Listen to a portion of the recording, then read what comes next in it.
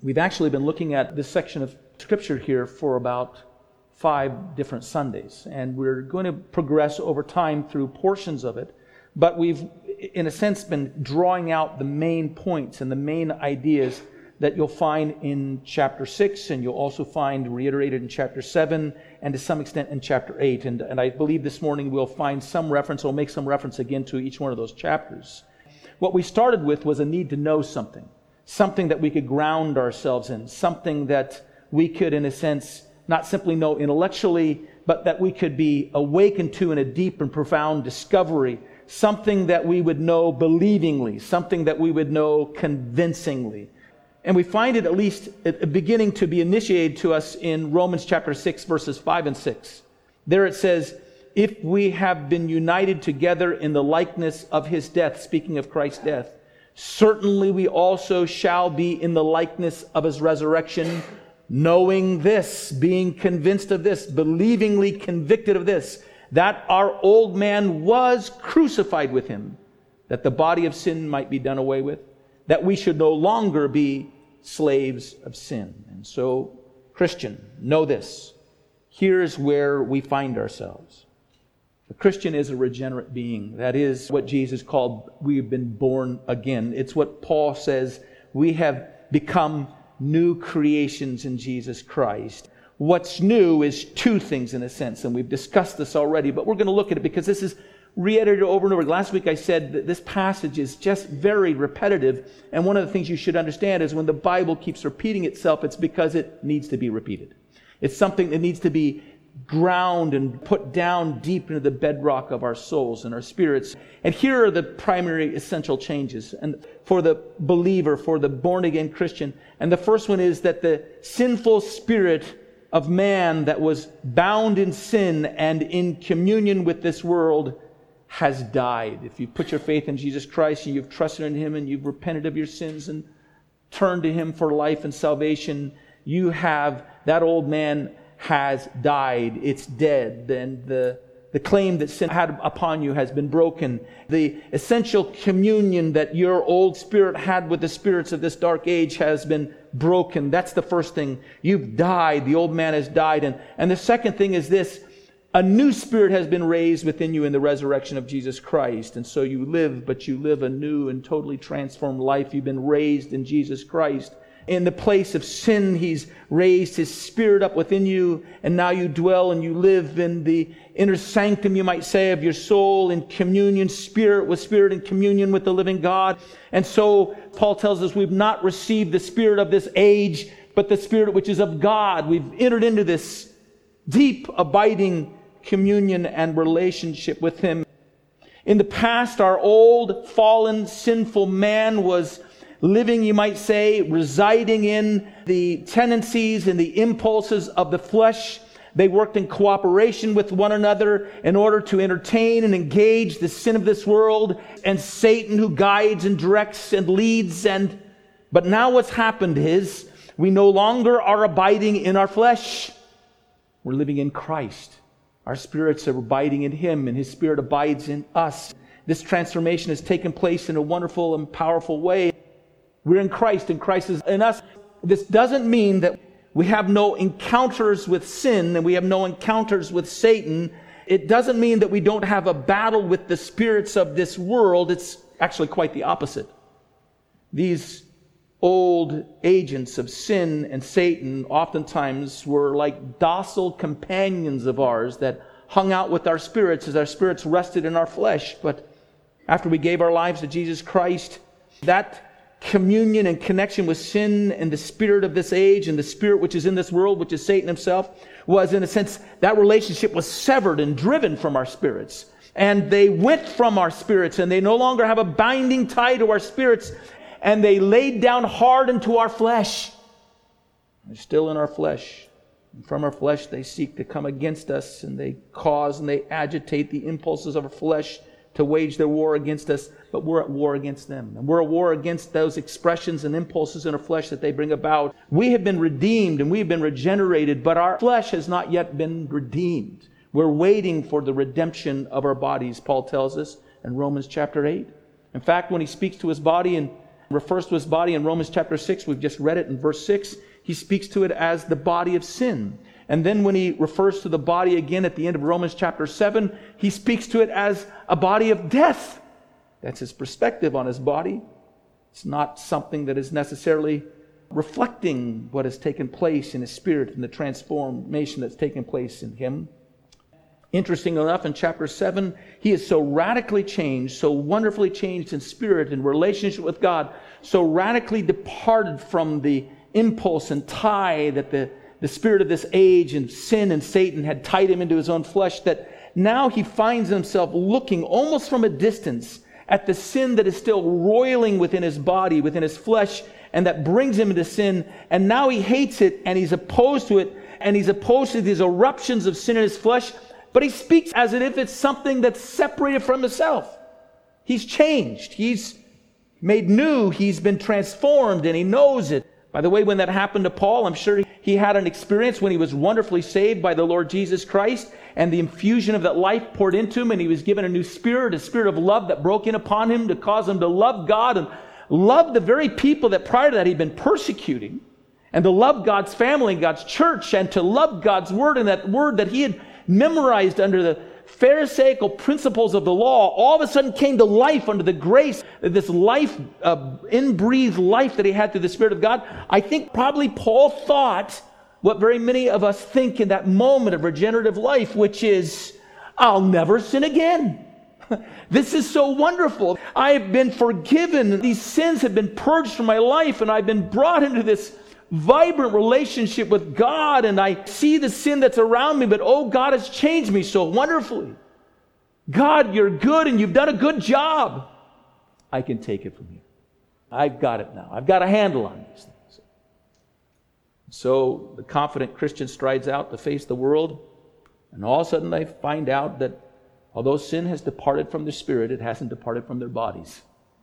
They find out all at once that it still has its own independent physical appetites and attitudes that are driving them back into patterns of behavior that are wrong and sinful. And now they know that although God has totally transformed their spirits, He still has a job to do on their bodies. He still has a work to do to mold and shape and give expression to the way that their bodies act and perform that is commensurate or responsive to what He's done to their spirits. The born-again Christian in that moment of waking up to see what sin is still in their body might say what Paul sees in Romans 7:13. They see the exceeding sinfulness of sin, and they see it still in them. And so in that awareness, they begin to evaluate their own bodies, and they might say, like Paul, I see that in my flesh there dwells no good thing. This is just a rotting flesh. And then in desperation, because they realize that a battle now is at play, where they're opposed to the very instincts that they have been resting in and residing in the old man, and now a new man has come in them that is opposed to all those instincts. And so they look at their body and they think, oh, wretched man that I am, who will save me from this body of death? They go through a bit of a crisis, which they recognize that not only do they need to receive this new life from God and be forgiven of their sins and be made right before God, but now they need God to work in their life and to work through their life in order to bring their bodies into obedience. And that's all good. And it's all necessary. God is simply showing us that after changing and transforming our spirits, He still has a work to do with our flesh. And He's going to do it. And ultimately our promise is He's going to completely and totally transform our bodies so that 1 Corinthians chapter 15 says one day we're going to have glorified bodies. But even now He's at work. So here's our situation. Sin is no longer in my spirit. I'm a changed man. I'm a new man in Christ. And Jesus lives in me, and I live in Him. And I don't live in my flesh, I live in Christ. And where Christ lives, that place is a holy place. That's a pure place. But sin is, as we've said, still at play in my flesh. And I become more aware of that than ever. And I hate it. It's not what I want. But too often it's what I find activating my life and my decisions and the things that I do. And so the question is, what can I do? What is the next step when I identify this reality? And what do I do when temptation and sin comes upon my flesh? The answer is given to us here in Romans chapter 6, verse 11. I'm to reckon myself dead indeed unto sin, but alive unto God through Jesus Christ. I'm to do these two things. I'm to be reckoning first. I'm to reckon myself dead to sin. We spoke about this. When Satan and sin comes around to call upon us, because we've been born again, because we recognize that the man and that spirit that they once were in deep communion with no longer exist, we can claim a new relationship to God, but in that relationship we can remove ourselves from any claim they have upon the old man we were. We can basically say, you're coming to the wrong person. The person you're seeking out is dead. He's not here anymore. And I'm a new person. I have a new relationship. And you have no longer any claim upon me. Because I've died to you, and I've died to your impulses, and I've died to your control, and I've died to your bondage. The word there for reckon in the Greek basically means to do the math. It means to add it up, to do the accounting. So we've been talking about that math for the last 4 or 5 weeks now. What I want you to do is to be in the situation where you can reckon this. You can add it up. You can be convinced, completely convinced, believingly convinced, embrace it that it's true, so that you can reckon, I have died with Christ. That man and that impulse, those claims they have upon me are not right and are not true anymore. It's been broken. And the wonderful thing about this language that is the language of a math, this language of accounting, is that math is a universal language. You can travel all the world and the languages change and you don't understand it. But the fact is, 2 plus 2 equals 4 in every single language, in every single place. It's universal. It's a universal truth. It doesn't matter whether you're in the 1st century or whether you're in the 21st century. Do the math. You're dead in Christ. If you've put your faith in Christ and you believed in Him, that old man that was bound in sin died with Christ, and you're dead in Christ.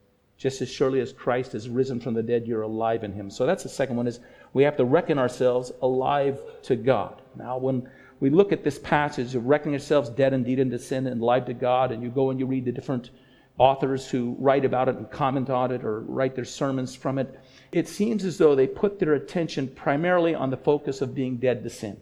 All those things that we've been severed from and separated from, and that we're dead to those things, and so we're to deny ourselves any play in those things because we're dead to it. But there's the other corollary. We're alive to God. And that's the great miracle. The great miracle is He not only put to death that old man and that old spirit, but He gave to life a new man that was bound in a wonderful relationship with God. And so I want to just for a moment us to pause here and look at this passage and begin to understand that what's being delineated out for us is a portrait of what it means to be alive to God. And actually Romans 6:14 uses another phrase to give expression to this relationship in which we're alive to God. And it just says that we are now under grace. Instead of having the law ruling and reigning over our life, we're being ruled and we're reigned over by the gracious outpouring of God Himself upon us. We're under grace. We're alive to God. These are really synonymous concepts. Martin Lloyd-Jones, when he comes to this passage and speaks about what it means to be alive to God, says that basically what's being addressed here is that we have this completely new relationship where we're no longer under the judgment and wrath of God, but we're in a relationship with God where He's our Father and we're His children and we are bound into Him. This also means that we have entree or entrance into His presence, and where our life now is embedded into the very presence and life of God, and His very presence and life is embedded into us. How wonderful is that? And that also means that as a result, we have opened up to us, he says, this idea that we're alive to God or that we're under grace, the reign of grace, means that what's been opened to us are all the spiritual blessings that God has for us in heavenly places. There is a sense in which, whether you're a believer or not believer, you have access to common graces that are poured out upon all of us. The Bible says that God sends the rain on the just and the unjust, that He provides benefits that all men realize, but there are special and specific and wonderful blessings that God just has for His children, and they're ours. And they're secured for us in heaven, but they rain out from heaven upon us. Wonderful and tremendous blessings, and above everything else, the blessing is this, that God has His attention on us, and He has purposes or plans for us that He's going to fulfill. That everything God gives us, every blessing God pours out upon us, is purposed to conform us more and more into the image of Christ. It's purposed to open up our being so that our life can be a fount through which He pours His own life into us and out of us, so that He fulfills the design that He made us for, which is to be a people who are exalted in the worship of God and in the radiating reflection of all of His being. So there are blessings all mine with 10,000 beside, that are mine because I'm alive to God. They're mine and yours if you've given your life to Jesus Christ, because you are under grace. The law had no ability to bring any of those blessings to you. The law only revealed to you how far you fell short of the glory of God. It only revealed to you your failure and your brokenness and your sin. It only revealed to you the great jeopardy that you were in. It only became the basis of the judgment that was upon you. Grace answered all the claims of the law against you, fulfilled all the claims of the law against you. And grace opened up the pathway through which God pours out His blessings through Jesus Christ upon you. You're alive in God. You have a relationship with Him. You're under the reign of grace. So let's look at verse 12 here of Romans chapter 6. Let's think of this in terms of just not what we're being asked not to do, but what we're being introduced to that is now ours. Therefore, do not let sin reign in your mortal body, that you should obey its lust. In our old man, in our old nature, we were ruled by sin, and sin played its rule out in our fleshly bodies. Now we're being told that there's a new impulse that has been brought to bear upon our bodies, and that impulse is the new life that we have with God. It's an impulse driven by His own gracious life within us, calling us to Himself, so that within our bodies He may give expression to the reign of His life and His goodness and His holiness and His righteousness. So don't let sin reign anymore. Let God reign. Let His life, let the joy of the Lord reign in your body. Let the love for the Lord reign in your body. Let His presence and His being and His blessings and the impulse of righteousness and goodness be the impulse that begins to be the dominating factor on your body. In verse 13, it says, do not present your members as instruments of unrighteousness of sin, but present yourselves to God as being alive from the dead, and your members as instruments of righteousness to God. I think the very first thing I see here and recognize here is that whether you know it or not, you don't just accidentally fall into sin. There's always some point in time under temptation in which you present yourself to that action. You present yourself to that thing. That's what the old man did all the time. The old man delivered you up and yielded you up to all those impulses. But now, through the Spirit of God dwelling within you, and because you're a new man in Christ, there's a new pattern that's to take place in your life, which now you, in the face of temptation, in the face of trials, you don't do that. Present yourself to God in righteousness. There's something volitional in all of our obedience. Right? There's something in our reckoning in which we yield to what God is saying to us. You take a man who's has had temptations to come upon him. Let's say he's in his home, his children outside playing, and on the television that he's watching at this moment, and all of a sudden, as he's flipping the channels, something scintillating comes in to attract his flesh, some image, some scene that is a carnal scene, and he's tempted to look at it, but then he thinks, well, my kids and my wife are running through the house here, I better not do it. So he decides not to at that moment present himself to that thing. It's there, but he puts it away. And then maybe there's another occasion in which, they're outside the house and he's a little bit more secure and he can do these things. The same opportunity provides himself to himself. But then he thinks, well, no, I don't want to. There's a judgment that will come upon my life and I don't want to face that judgment. And so I'm not going to do it. Well, that's a good response as well. Let's imagine the man is actually in a hotel room somewhere and he's got all the access to that right now and there's nobody who's going to see and nobody that's going to know and he's tempted again by those things. But the thought comes to him differently. No, I'm a new man in Jesus Christ. He's raised a new spirit within me, and although my flesh has an impulse to those things, it's not what I want. It's not what the spirit of the new man that's in me in commune with God wants. Oh God, how could I? I will not present myself. You see the difference here? The distinction begins to empower us in the face of these things. I present myself and my members as instruments of righteousness unto God.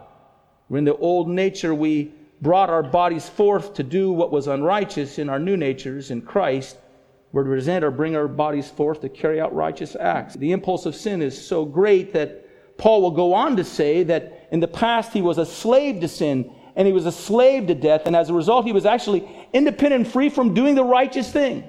That was the dominating force of his life. Verse 20, look what it says in verse 20. He says here in 6 verse 20, when you were slaves of sin, you were free in regard to righteousness.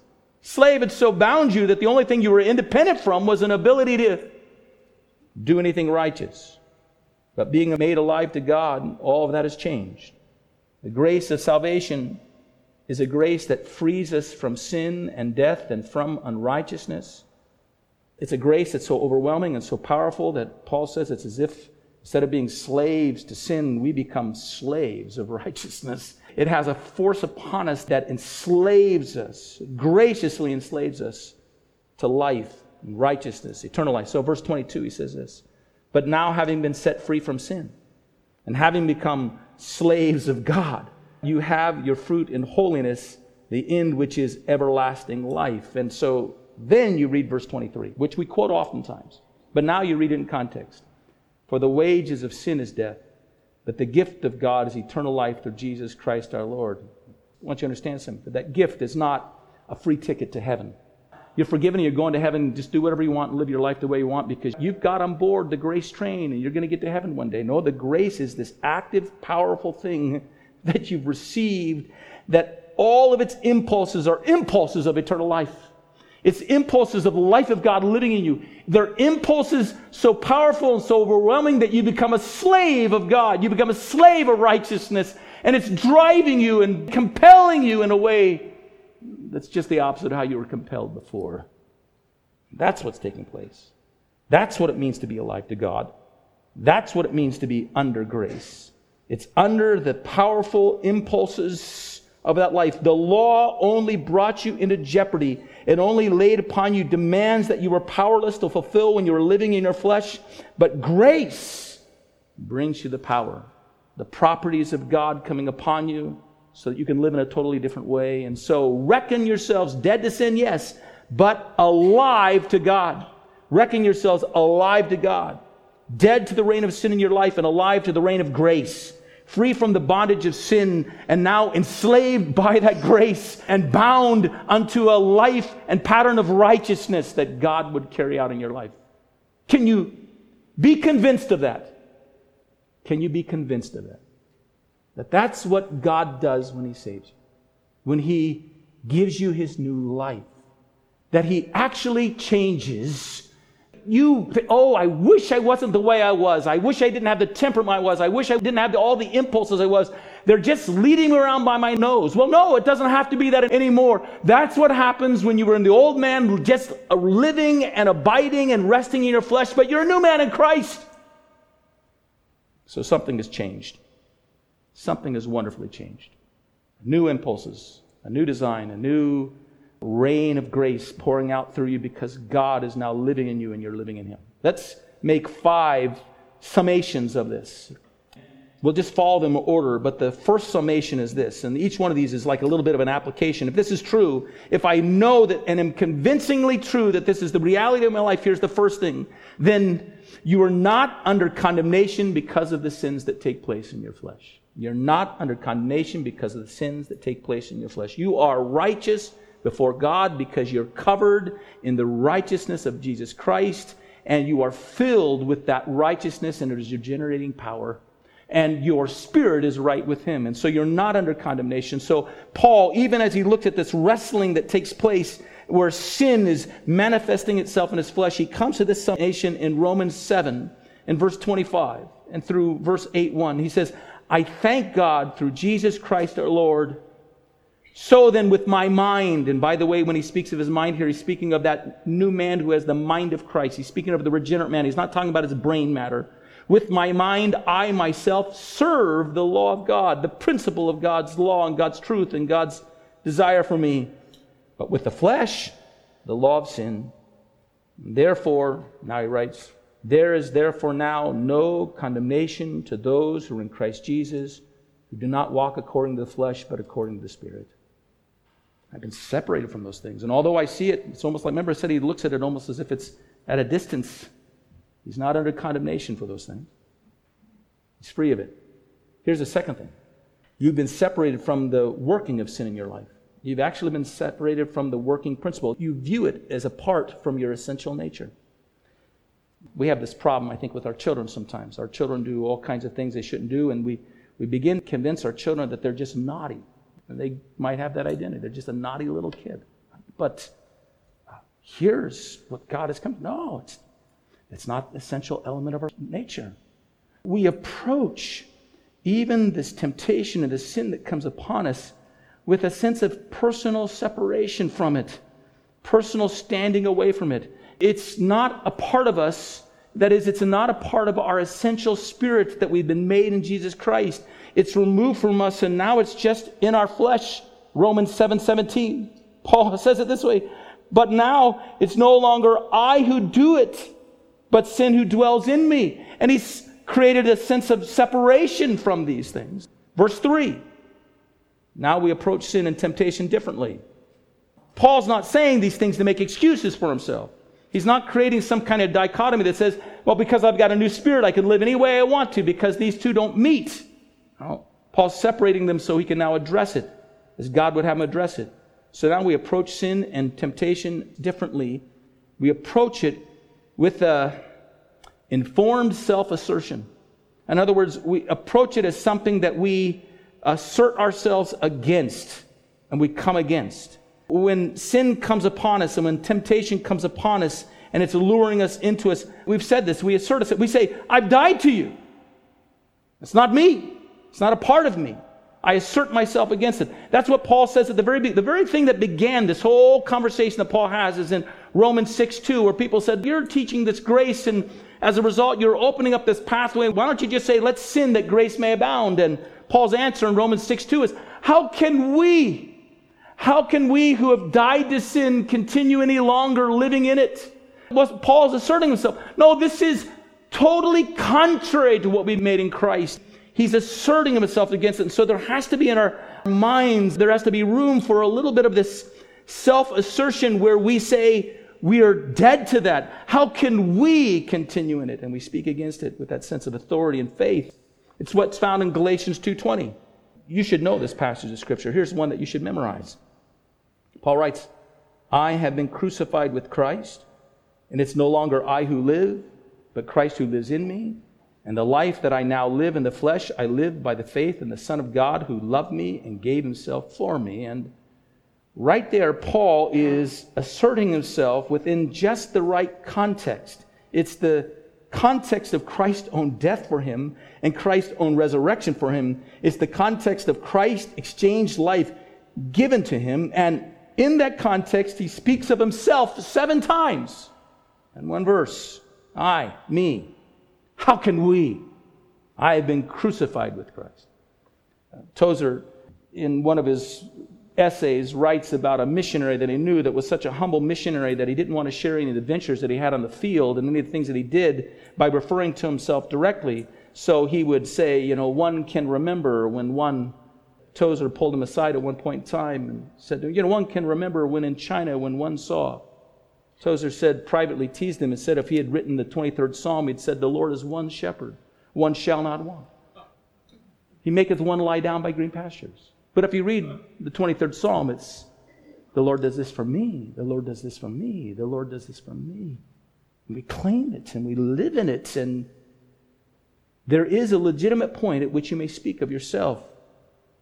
It's when you're before the temptation that would come and claim you, and the sin and the old sin that would come and lay claim upon the old self and the old person you were and the unregenerate man you were and the sinful nature you once had. And temptation comes upon your flesh and it roils within your flesh, and now you're supposed to speak by faith in Christ and by faith in his death and by faith in his life in you, and you're supposed to say, I am crucified with Christ.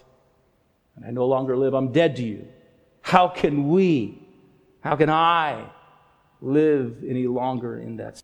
From this standpoint, you begin to claim the prerogatives of the new life and you begin to bring under the Spirit's control the actions of your flesh, you're a new person in Christ. Here you stand your ground, and it's high ground that you're in.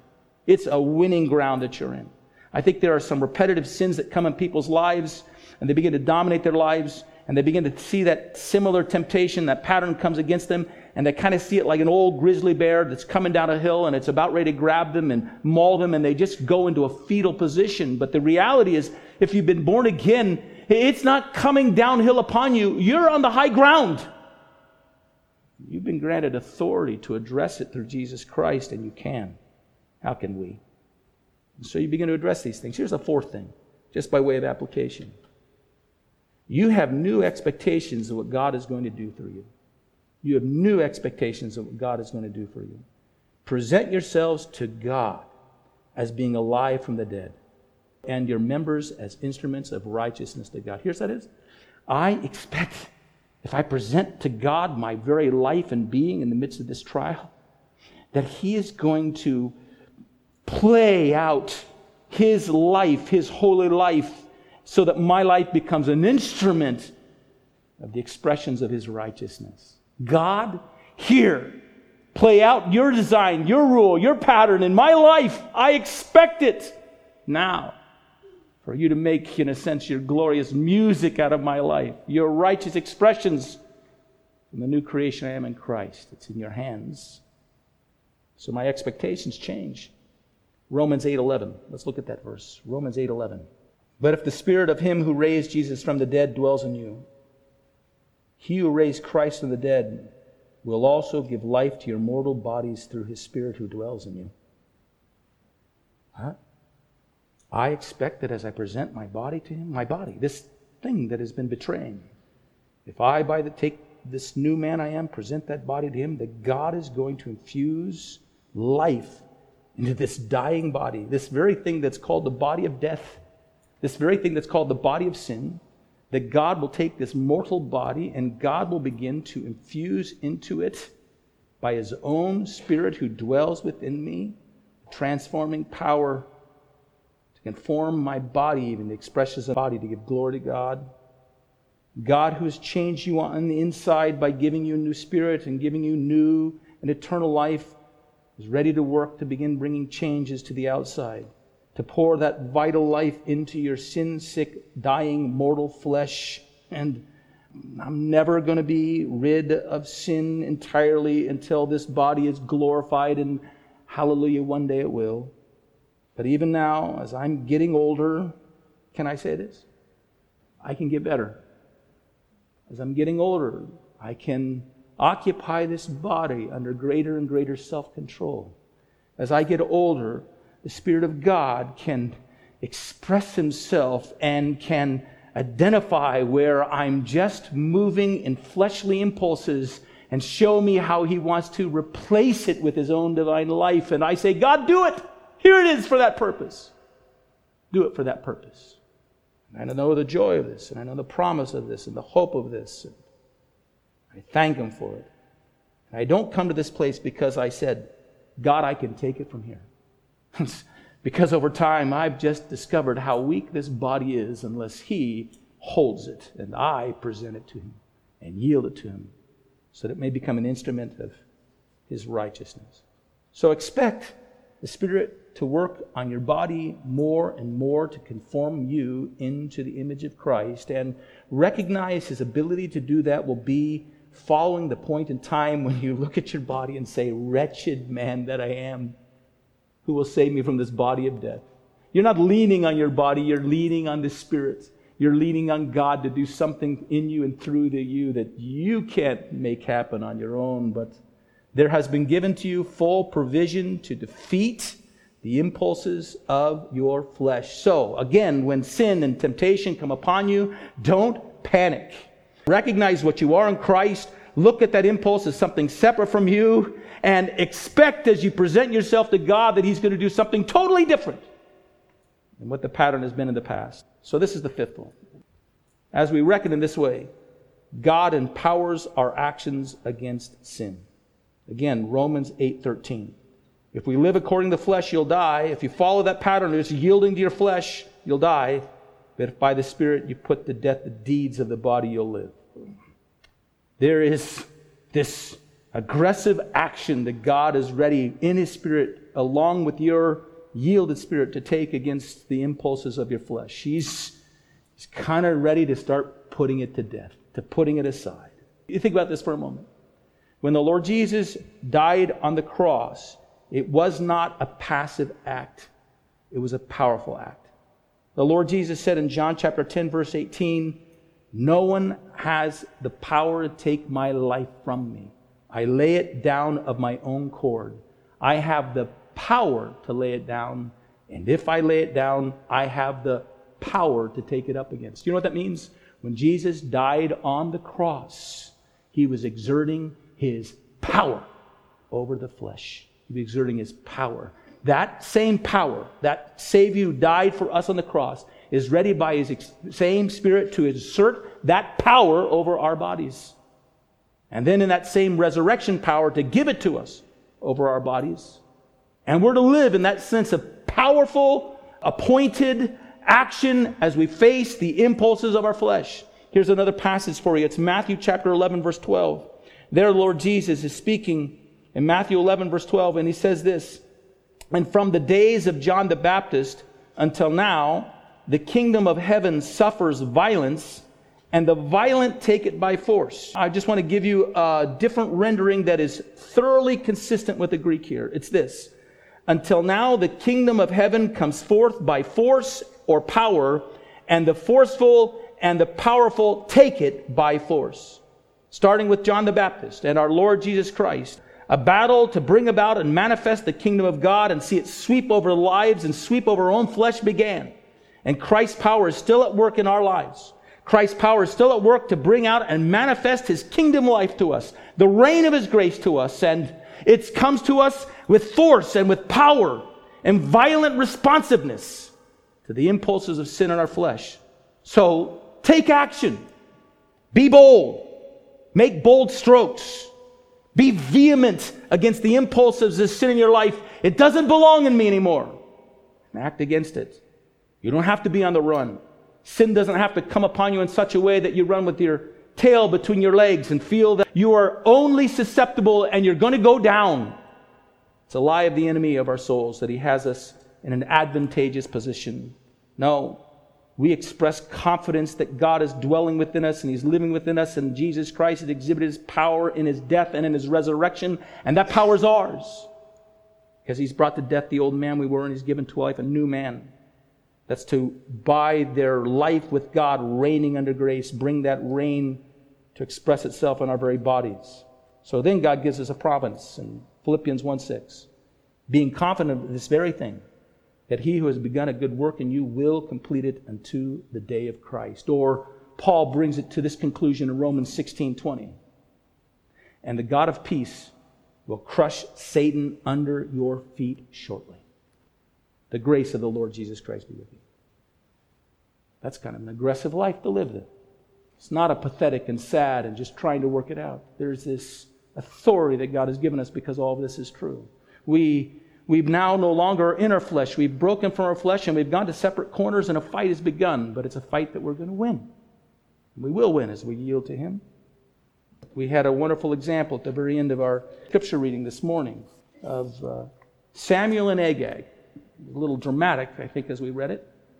But understanding the Bible typically, I understand that Agag represents the flesh.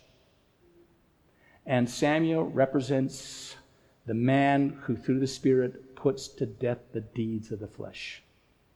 He hacked them to pieces.